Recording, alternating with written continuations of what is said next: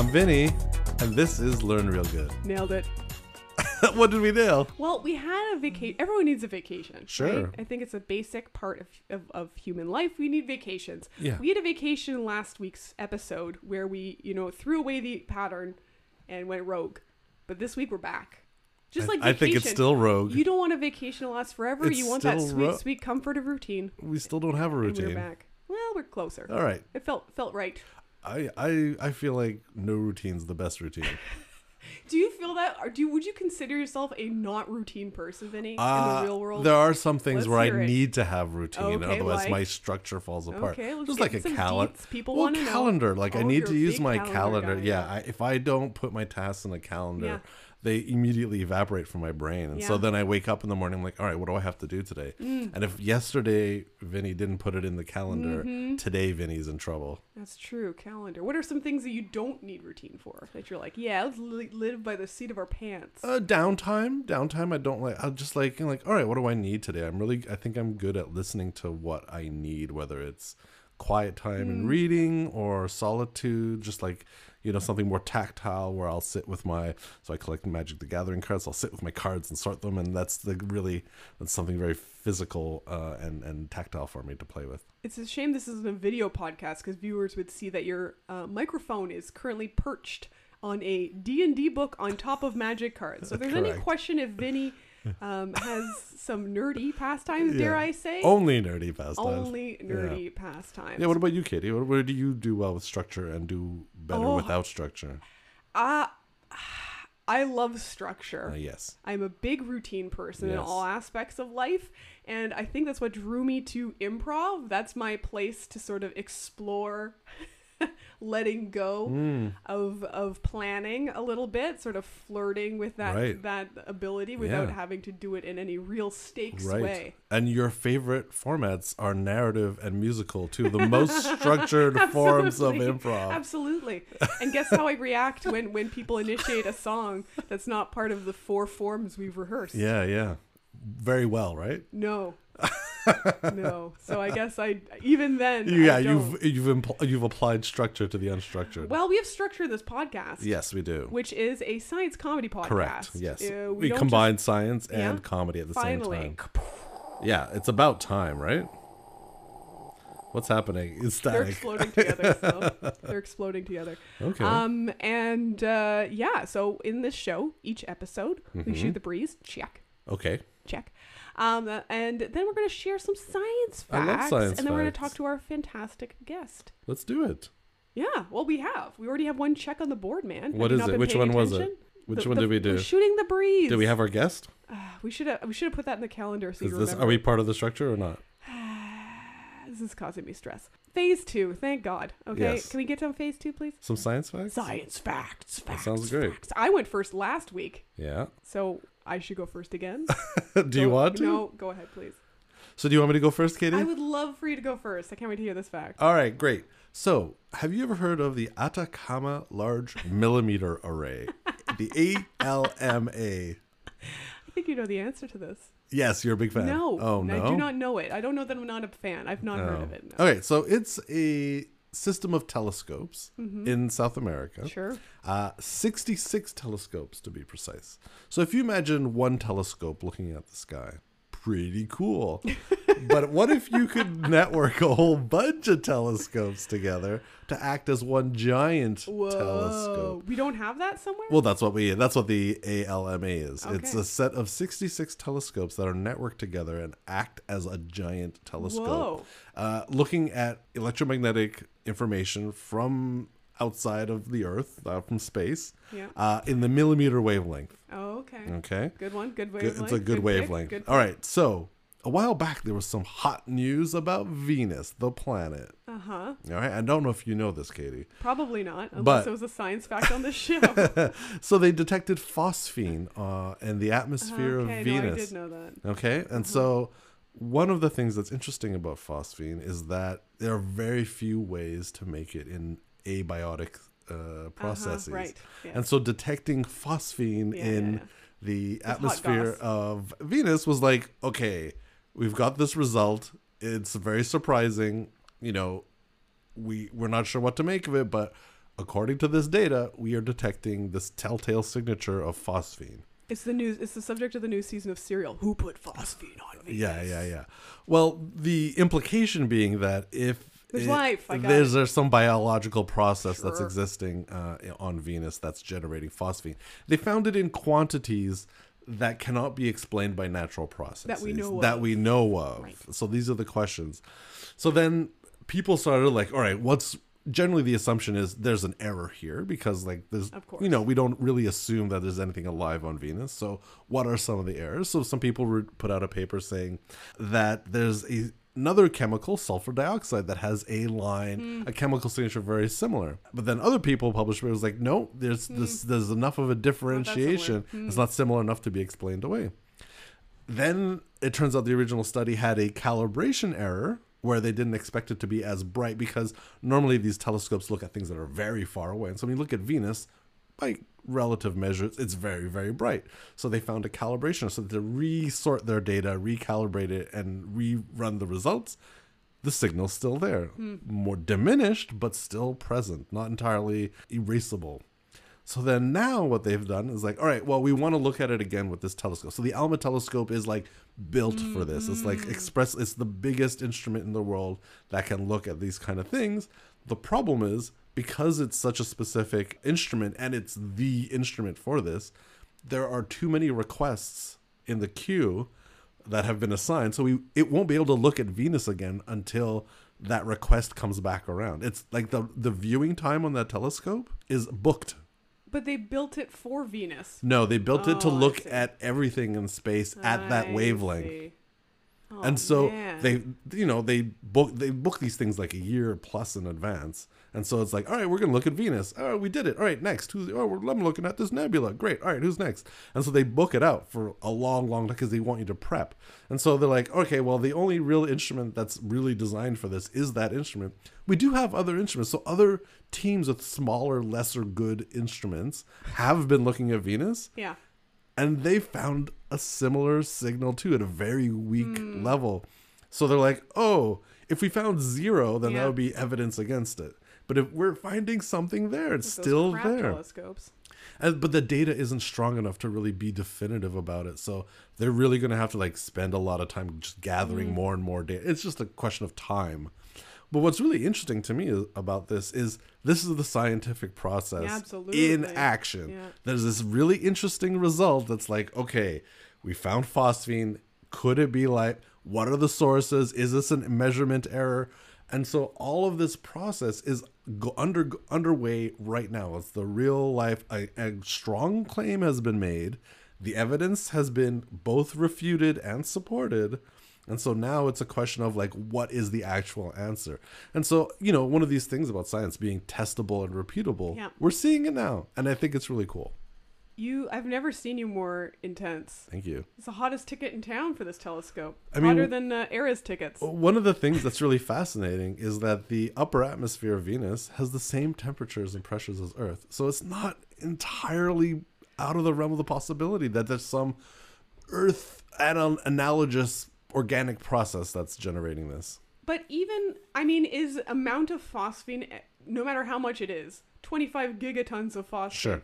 Is any amount of phosphine going to be convincing enough? Like, don't you still have to get down there on the ground, start digging for some life? It's not good. It probably won't be on the ground.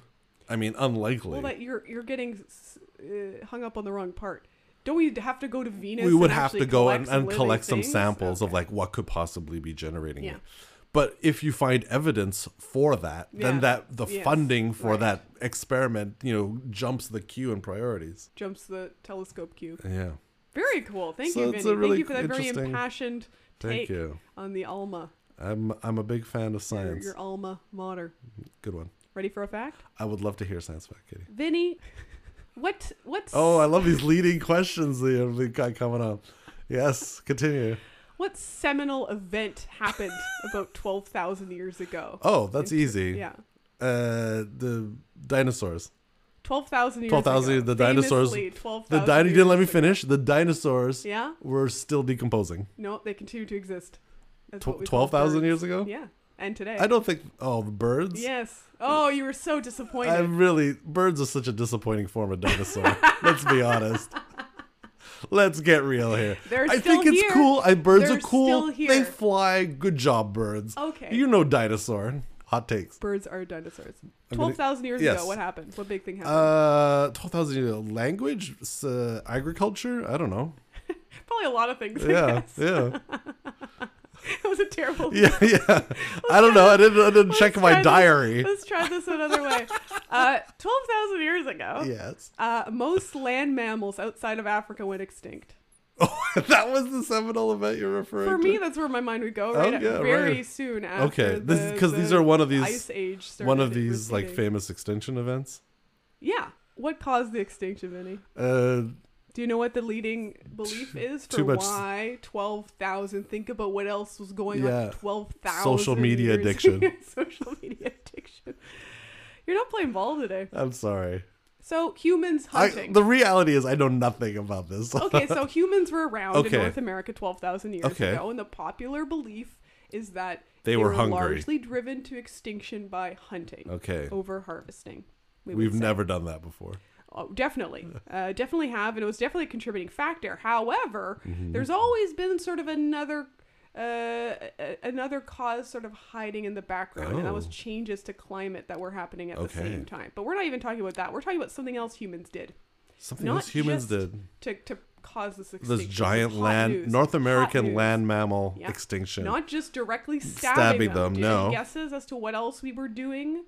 Might be something that's really in the news. I got it. Yeah.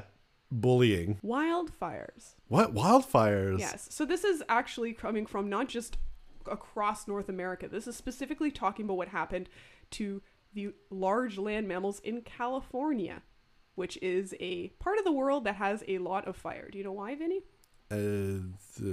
Dry. Yeah. So the type of biome you would call something like California is like what you have in much of the Mediterranean area, which is something called shrubland or chaparral. Chaparral. Yeah. Ooh. Yeah, I know. It was always my favorite biome. Chaparral. It's where you have lots of, if you think of wine is often in these areas. So South Africa as well would have a lot of this type of biome. It's good for those types of trees. Because trees like cork trees. Calvin Klein. Chaparral. Cork trees are good at dealing with surviving through fire. So you get lots of fire naturally in these places. Fire resistant. Oh. Yeah. Now, California wasn't always shrubland. I knew that. So back when the humans were hunting lots of large mammals, what we were also doing was lighting a bunch of fires. Intentionally? Why? Yes. To chase the animals. Well. Clear for farming. Marshmallows. Clearing for farming is great. So this is kind of pre-farming, but clearing brush just to move. Can you imagine moving through like thick forest? Just really set exhausting. fire to it? Shit, yeah. That's a lazy. Great way to get rid of. That is lazy. No, they should cut it down one by one. Yeah. But yes, also to drive prey out of the forest, light a fire, they're all going to come running out the other side. Into your oven. But also, interestingly, to deliberately allow plants that they like to use for things like building, making baskets. If you burn down the trees, the first things that come back. Exactly. Oh, the pioneer species, I like to call them. Thank you. Good job. So all these wildfires actually changed California from being more of a really Republican place into the Democratic to being the chaparral biome that it still is today. Now, do you know where we got the evidence? Where they got this evidence for wildfires being an important part of this story?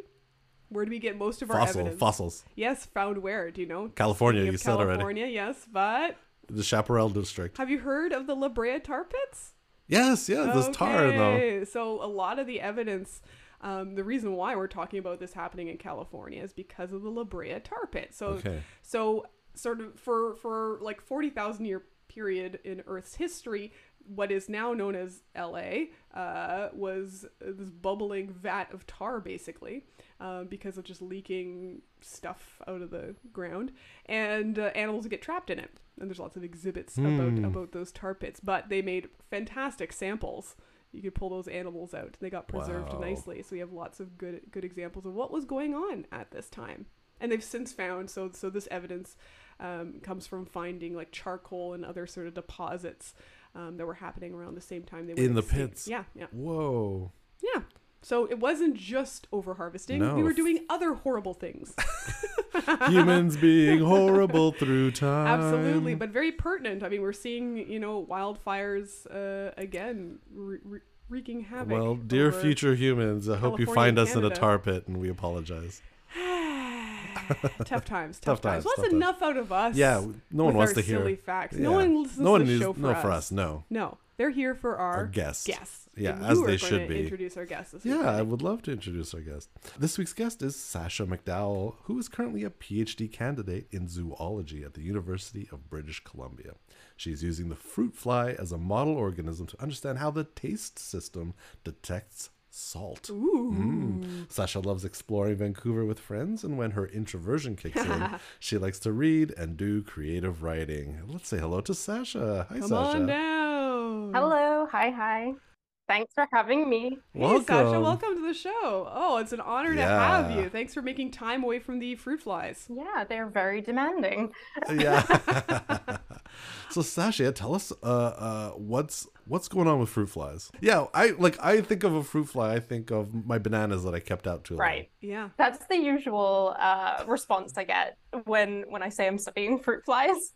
Sure. Yeah, so I'm actually looking at taste processing in fruit flies. Wow. Why are fruit flies used as a model organism so much? I know we use them a lot in genetics, all sorts of things. Like, why the fruit fly? Yeah, great question. What's so special about them? Yeah, who do they think they are? So I think you mentioned what I would say is the biggest benefit is the genetics. So you can do a lot of really cool things in fruit flies that are a lot more difficult in, say, like a mammalian model organism. Although I think we are getting better at the genetic techniques. But yeah, there's a lot of cool stuff you can do with manipulating different cells, and then they're kind of easy. Their life cycle's really quick. So you can get your results even faster. With mice, sometimes you're waiting ages to get them at the specific age, and sometimes you're limited by the number of animals you can use. With fruit flies, there's just plenty of them. Right. So yeah, like how long does a fruit fly live? Like what's its general life cycle? Oh, that's always the question. People I would say I haven't tested that specifically, but like maybe a couple of months. Yeah. Oh, okay. Yeah, I think they live surprisingly. I think people would guess they live like a day or two. But Yeah, I would have said like on the order of a week, but months is surprising for me. It also depends on what temperature they're kept at too, because sometimes if you put them, so we have special incubators. So there's like a 25-degree incubator, and then we have one which is a little bit hotter, that's 29 degrees Celsius incubator, and then one that's at 18. And if you put them in the really cool incubator, they can live a lot longer. And then if you put them in the really hot incubator, yeah, they die pretty fast. Wow, I should try this. Is that true for us, man? Air condition me. Yeah, and so you've got all these fruit flies, you're studying them, and in a genetic way to understand how they taste salt? Is that what's happening? Yes, so I'm looking at, so the primary taste organ in the fruit fly is something called the labellum. So I'm specifically looking at the sensory neurons in that taste organ, and I can look at what those neurons fire to, what's the receptor in those neurons that's detecting the taste. And then I'll provide kind of some insights into just general mechanisms that hopefully translate to mammals. Wow. So are the basic mechanics like, I don't know about you, but I don't think it looked much like a fruit fly. Like that's a pretty distant relative. Yeah. I mostly had you on to confirm I don't look like a fruit fly, right? Correct. Okay. Is their basic taste system very similar to ours? Like they don't have taste buds, they don't have a tongue, but is it like at the neuron level it's basically the same thing? Like receptor, get stimuli, send message, neuron to your center. Yeah, I think you're pretty correct. So what I'm studying is specifically salt, as you mentioned. And so in mammals, we like a little bit of salt in our food, you know, on our fries, for example. But if we put too much salt in our meals, you know, if you're getting too excited when you're cooking and you add way too much salt, it's disgusting, right? And We see the same things in flies as well too. They like a little bit of salt, but then they'll start to avoid those higher concentrations of salt. And so there are these two connected pathways. So one is kind of encouraging the consumption of salt, and then another pathway is discouraging that consumption. And so those two things are similar between fruit flies and mammals. So why do we need salt anyway? Like, presumably we can taste it because we need a certain happy Goldilocks amount of it. So why do we need it at all? And then we'll talk about why is too much bad, maybe. So we need it for a bunch of things. One thing is that it's really important for fluid and ion homeostasis, so the right balance of, for example, the plasma in our bodies. It's involved in kind of like making sure that it's the correct volume. This is not my area of research, so I'm going to repeat what I write in my introductions. You're nailing it. Yeah, Sasha. yeah, You're nailing it. And so we need it. Yeah, so it helps with, I guess, just correct fluid balance in our body. It's important for muscle and neuron excitability. So the ability for neurons to fire, we need salt for that.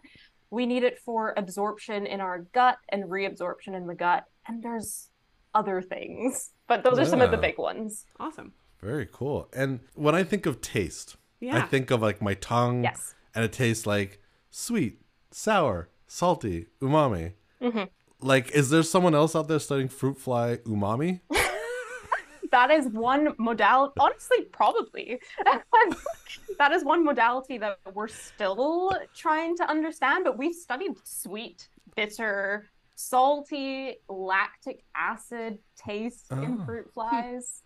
Yeah. Amazing. They detect amino acids, so. And like this whole mechanism is also fascinating to me, because also, again, most of my mental kind of framework here is testing people. Like, so are there little like white stickers that go on a fruit fly's head with a little lead that goes to a machine? Like, how do you make them that small? That's my question.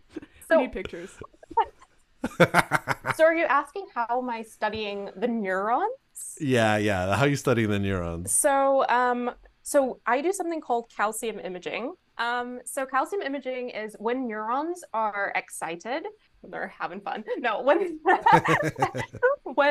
when they're firing, there's this influx of calcium into the cell. So what scientists have done is they've made it possible for us to visualize that change in calcium. So they've connected that calcium increase with a genetically encoded fluorescent protein, GFP. Wow. And it becomes enhanced when the calcium increases. And so we can see neurons firing through fluorescence increases. That's really cool. And so like the fruit fly brain, I guess, is relatively well mapped out considering how much it must have been studied at this point. So that's like the big topic in the field right now too, is like recently, so far, I just did my research on this, only 3 other organisms have had like their entire brains mapped out. And so the fruit fly is like one of the latest that has had like the full connectome. So all the neurons in the brain, all the neurons in the nerve cord mapped out. And not that many organisms have had that done. Wait, what are the other 2? There are 3 others. One is 3 others. C. elegans, which is the worm. Yeah, classic. The worm. And then there's another big model one.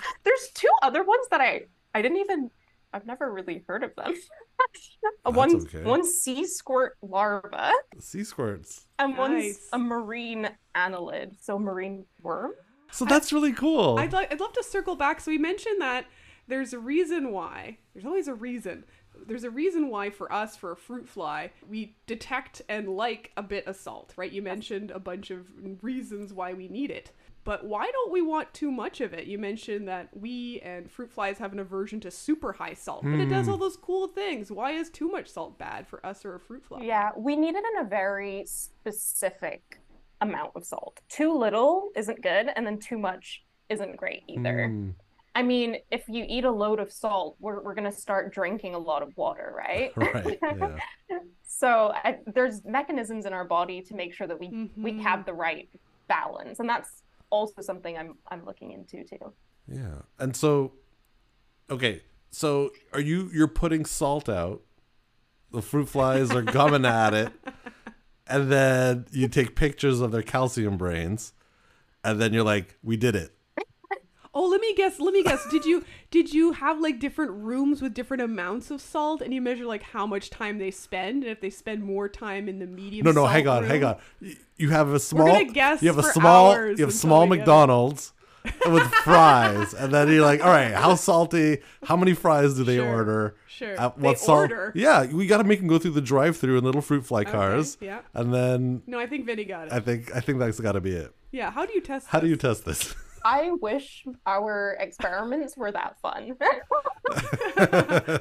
Little hats, little Yeah. McDonald's hats. Oh, yeah. Oh. So yeah, obviously imaging the brain is one part of the research, and then the other part is looking at feeding behavior. Yeah, similar to the room idea, we actually put them into like little vials, so they're like little containers, and then we give them 2 food options. So one could just be like water, one is salt, and then we label those 2 food options with different colored dyes, so red and blue, and then we let them, make their decisions, and then we freeze them. so that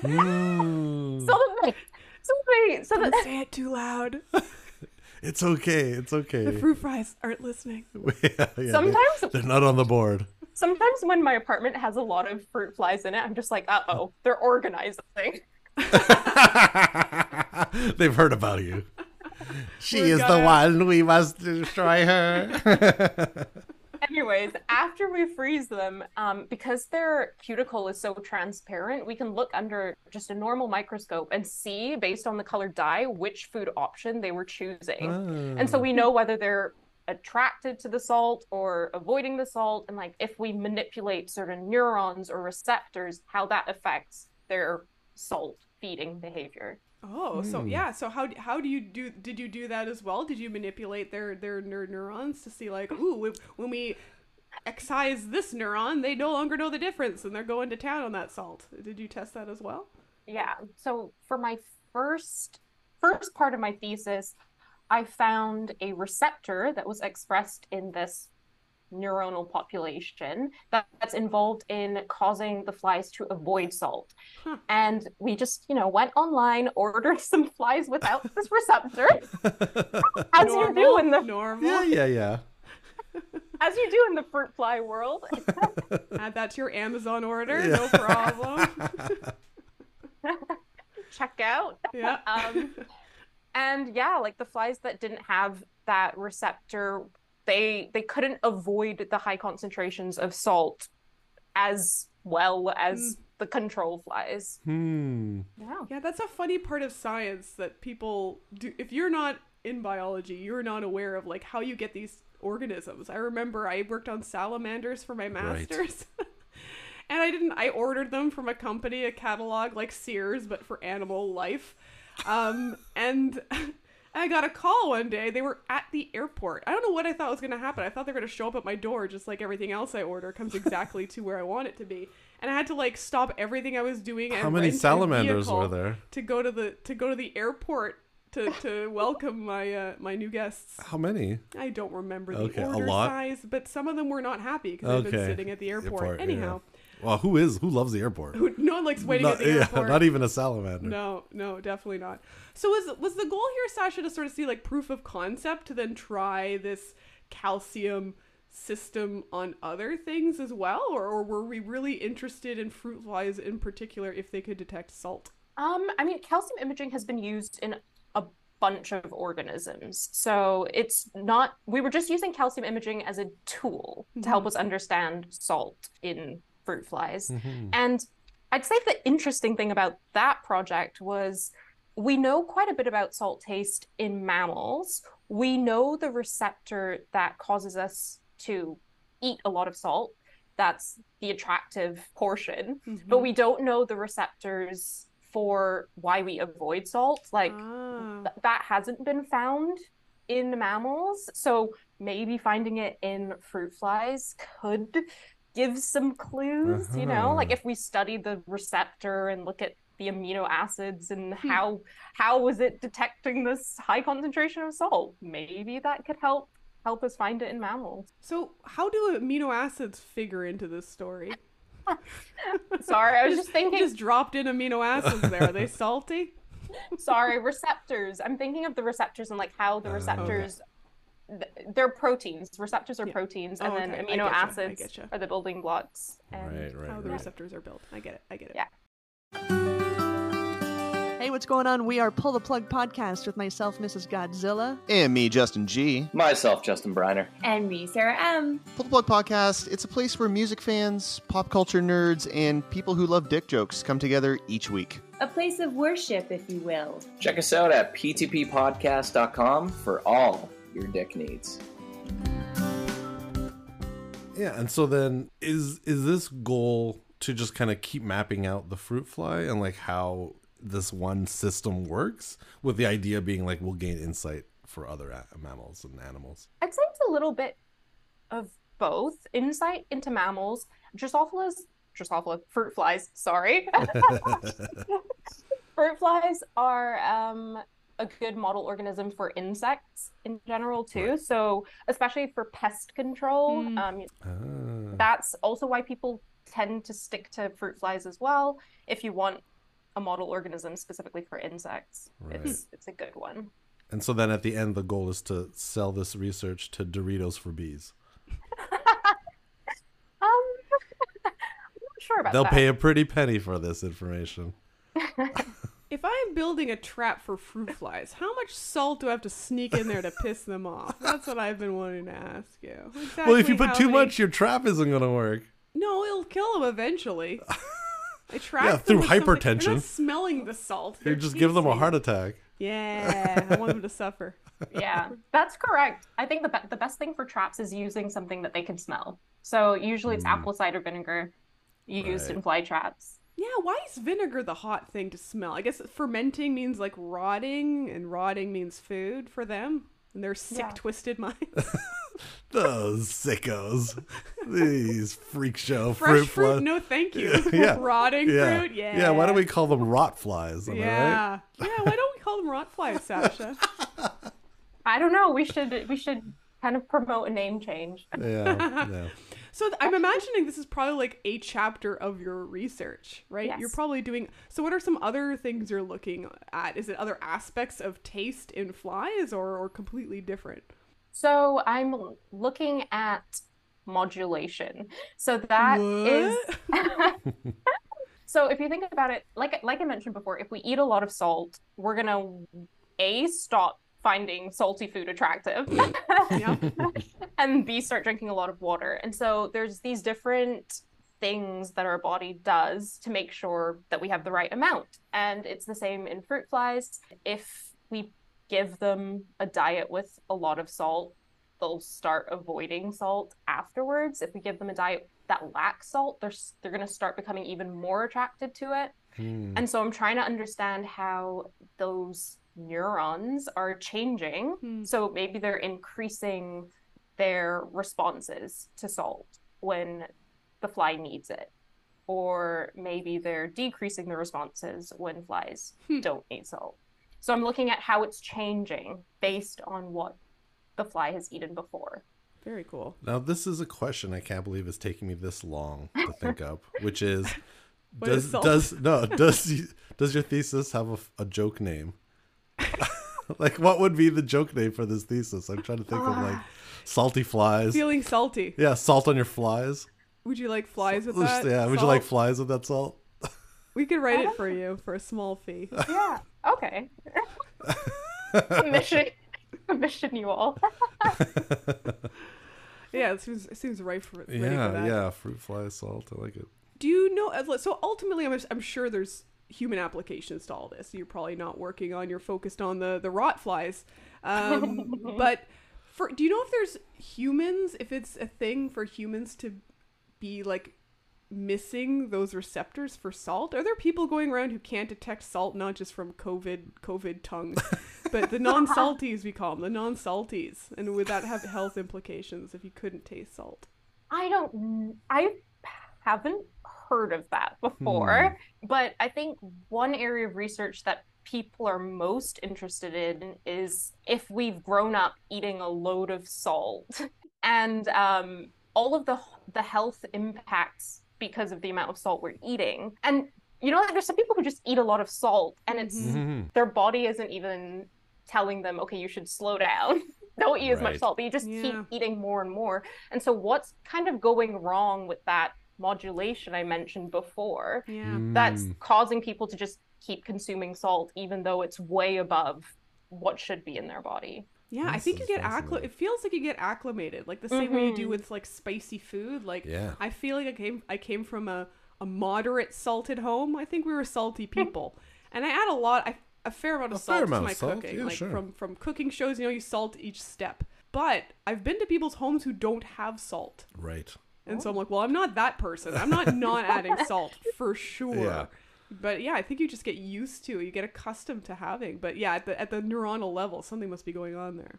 Now, so you're a PhD candidate in zoology. How did that come about? So, okay, zoology. So I did a biology for my Bachelor's of Science at McGill, and I really liked animal behavior. I liked the neuroscience as well, too. And then I just went online and looked for a bunch of professors in Canada who were doing animal behavior and kind of neuroscience stuff. And I found the lab I'm at right now, and I'm pretty happy. That's great. I mean, I mean, when I did my master's, I had a similar. I was like, I want to work on something either astronomical or particle, and then I found that there was a group doing particle physics from space. I was like, well, that's perfect. And so, you know what? It's very funny. Like sometimes, like I'm not exactly sure what I want to do, and you just look things up, just kind of like thumbing through the phone book of what research is happening in Canada or beyond. And you're like, yep, that's the thing. Yeah. How did they get you enticed to the rot fly? Because I imagine I'm calling it that until it catches on. Because like when I was a student, I also took a animal behavior class. Was like, this is the coolest. And that was sort of the topic for my, to a large degree, my honors thesis was on bird behavior. But birds are pretty obviously, no, I'm not shitting on the flies, but they're cute. They're an easy sell, right? Those macrofauna. How'd you get sold on flies for research? Yeah, I agree with you. In the beginning, I was like, oh my gosh, flies are so boring. Why would I want to study them? I want mammals. I want birds. I want to do cool animals. Yeah. Mammals are the hot animals. Yeah. But then I realized the reality, especially neuroscience, where you have to sacrifice the animals at the end of the day. And I became best friends with that animal doing behavior with them. And then, with flies, I'm just like, I'm doing a service here. Yeah. I think you're right. I think, you would have picked the repulsive, horrible animals. Yeah. No, that's a very good thing because that's something that people don't think of. When you're working with animals, you often have to euthanize them at the end. And the further you go up the vertebrate ladder, the harder that gets tough. But also, like the logistics as a researcher, you need the amount of permission you need to work on. I never worked on mammals. Can we talk about this? Because I think there's like in the general public, I don't know if there's a real conception of what you have to go through to work with any kind of animal. Yeah, well, what animal care procedures do you have to go through working with fruit flies? Let's start there. What do you mean procedures? Yeah, the answer is none, because no one cares about the well-being of insects. Exactly. When you're working with, like, I don't know, mammals are going to be way more work. But for birds, for amphibians, for most vertebrates, so things with a backbone, you need to, like, fill out a bunch of forms to get permission to work on them. And they ask questions like... Who's they? Who's they? So the animal care committees... So universities and research institutes will have people who read these forms to say this is a legitimate use of life. And you basically always have to kill them at the end. Just because it's for the greater good of the planet. It's better to these animals that have been manipulated. It's better for them to not rejoin populations for all sorts of reasons. They might die a prolonged, painful death because of their injury and how they've been treated, or have an effect on the other organisms that haven't been manipulated. That's just sort of how that world works. But you need a lot. You need to explain why you need that many. Why do they need to be alive? Why couldn't you use a simpler organism? It's a lot. It's because I like to mention this because scientists often get pictured as, we're just murdering all these mice and rats, but it's not. I mean, a lot of animals die, and that's not, a happy thing, but also know that it comes after a lot of thinking and planning and reduction of harm as much as possible. For sure. But flies, as logistics-wise, that's not fun, writing those forms. If you're working with insects, no one cares. Yeah. Go for it. Thank you. Thank you for your service is what they say after that. Absolutely. So what was little Sasha like? Were you always interested in little animals? Yeah, I was a nerd from a very You're in a young safe age. space. It's okay. Yeah, you're in a nerd safe space. Yeah, I was always like in the garden looking at animals. I was obsessed with, David Attenborough documentaries. Nice. And yeah, like doing science stuff at school. That was me.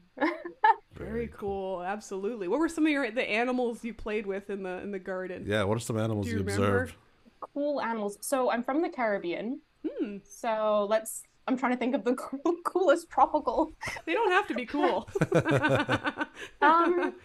I mean, there would always be like millipedes about. Ooh. Those were pretty fun. They're cool caterpillars. There were these really big snails. They're called African snails in the Caribbean. Wow. How big are we talking? Like a fist? Oh, Jesus Christ. Wait, what? She's measuring what's like the size of a human head. Yeah. But you were small. Yeah, maybe they were just regular The tiny size of your torso. Maybe because you were small, the snails seemed bigger. No, I think these are actually pretty giant. I think they're called giant African snails. Yeah, Well, they're suggesting that they might be large with a name like that.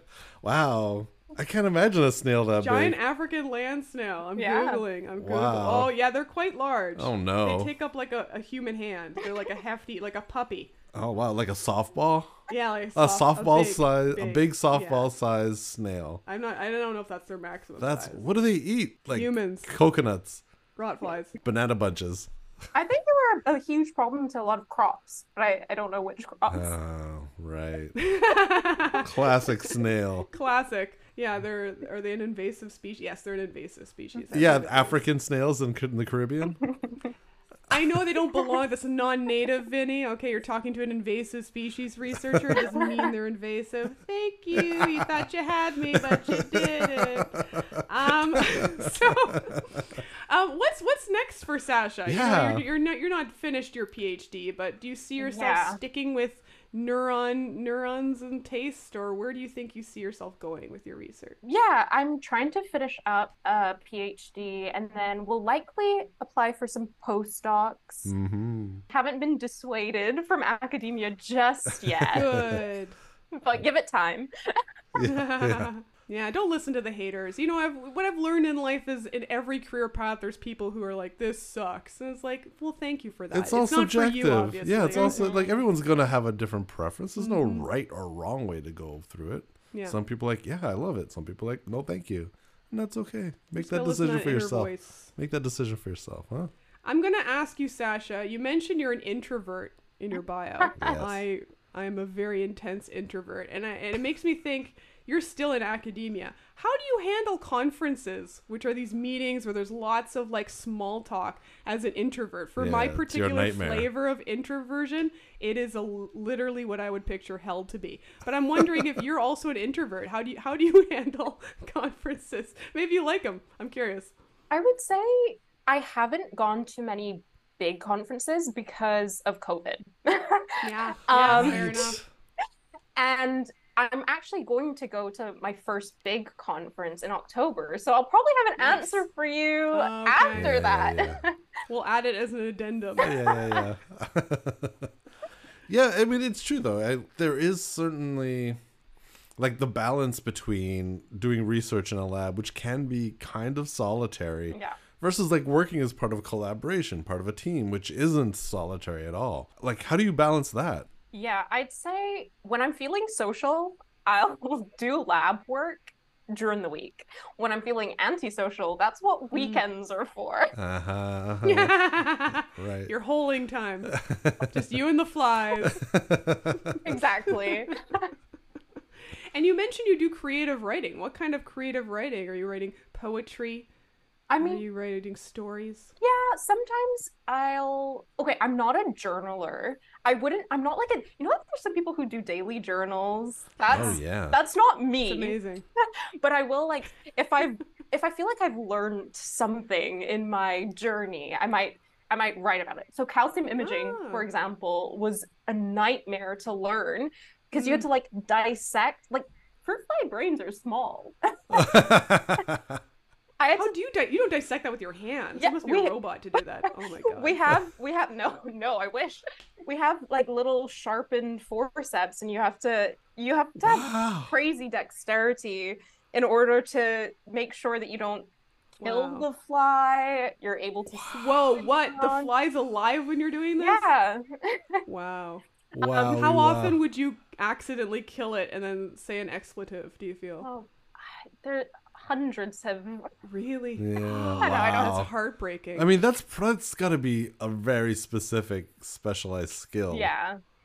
You go through, putting it to sleep with fly nap. Are you using fly nap for this procedure, Doc? No.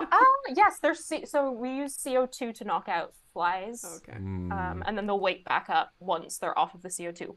But yes, calcium imaging, learning that technique drove me insane. Oh. But my supervisor was pretty chill. He was just like, keep trying, even though I had nothing to show for. And then finally I nailed it, and I got the hang of it. And I don't know, I just decided to write about that whole experience, and it was That's really cool. It was cathartic.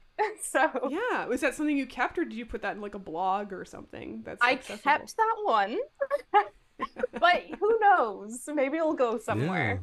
Yeah. Maybe there's some other future research like, man, I wish I had someone to help me with this. It's funny because like when I think of, so I teach at college, and all our labs are like rigged for perfection. So like either we give them fake results, we're like, oh, you did it perfect again, for their ego and just to go through the process. But that's not life, right? This is what Sasha's describing with the, it's much more like it, right? You try something, you have no output. If you're sort of a perfectionist achiever, it feels like you've done nothing because you have no tangible output that's usable. And like getting through that, being resilient through that frustration, I think is a top necessity for scientists, and I guess most people. Life, I think accepting progress as a result. Yeah. Right. It's not about the end. It's not the destination. Oh, here we go. It's the journey. But it's true. Like, we underestimate the value of progress versus like, oh, we got it perfect. No, well, you got better at it. Well, that's if you think of our education system, right? That's right. not what we do. Right. You do a thing, you get a mark, you move on, right? Yeah. Like, and when you're sort of trained in that way, this idea of accepting what's seen as a failure or a lack of a result is really hard. Mm-hmm. Especially in the PhD stage too, because like the end goal is paper, but that takes forever to get to. So yeah, you have to. If it feels like you don't have results, right? It's like, well, there goes that paper that I had planned. Yeah, exactly. So yeah, I like having some creative writing outlets just for going along the journey. Absolutely. That's great. It makes you a better writer, and I mean, there's a lot of writing in science. Yeah. So and it's a great way to process what you're doing. Absolutely. Well, Sasha, this has been phenomenal. Thank you so much for taking time away from the rot flies to educate us on what's going on with their taste buds. And good luck with the rest of your PhD. Yeah, thanks, Sasha. Great talking to you. Thanks for having me. Well, that was incredible. That was amazing. Imaging fly brains is amazing. For a lot of that conversation, I was like, this is so cool. I should have done insects for the voiced issues with working with vertebrates. Yeah. But the second she started talking about dissecting tiny brains while they're alive and need to continue to be alive, that sounds really difficult. Yeah. It's I think video gaming would be a good skill, like that little manual dexterity. Oh my gosh, and your eyes? And your vision, You need that telescope. Get that Alma telescope on the fly. That's for radio waves, but that's okay. Well, I was trying to make links, man. No, it worked. Well, we learned a lot today. We learned a lot. We learned about the telescopes. Learned about extinction of large land mammals in California. Due to wildfires. In part to wildfires lit by people. Thank you, Vinny. Thank you, wildfires. Of course, wildfires. lots about rot flies or fruit flies. And tasting and salt. Yeah. That's fascinating. It made me want salt. I know. I want craving something chips. salty. Yeah. We're gonna have chips after this. Chips time. Send them on our socials, Vin. If you're interested in following us on social media, check us out at LRG Pod on Facebook, Instagram, and TikTok. We also have a YouTube channel now. Just look up Learn Real Good Podcast. We have our science facts there, some shorts. So if you missed some earlier episodes, there's short little videos. Just take a listen. And if you are a STEM student who would love to be a guest, well, why don't you email us? Just send us a little email. The email address? It's learnrealgoodpodcast@gmail.com. That's learnrealgoodpodcast@gmail.com. And if you're enjoying this, hey, tell a friend. Yes. Spread the word. Spread the word. Tell them, like, hey, I heard this really fun podcast. They talked about rot flies. Which I Googled. They don't exist. They don't exist. They're full of shit. Yeah. Fair enough. You know what? Email us that. I would love that email as well. And you can rate, review, and subscribe to our podcast wherever podcasts are sold written for free. and subscribed to. Yeah. Well, thank you, Vinny. Thank you, Katie. Thank you, Sasha. Yes, thank you, Sasha. Thank you, all the flies and other animals who've given your life for this research. And we'll see you next time. Take care, everybody. Bye-bye. Bye-bye.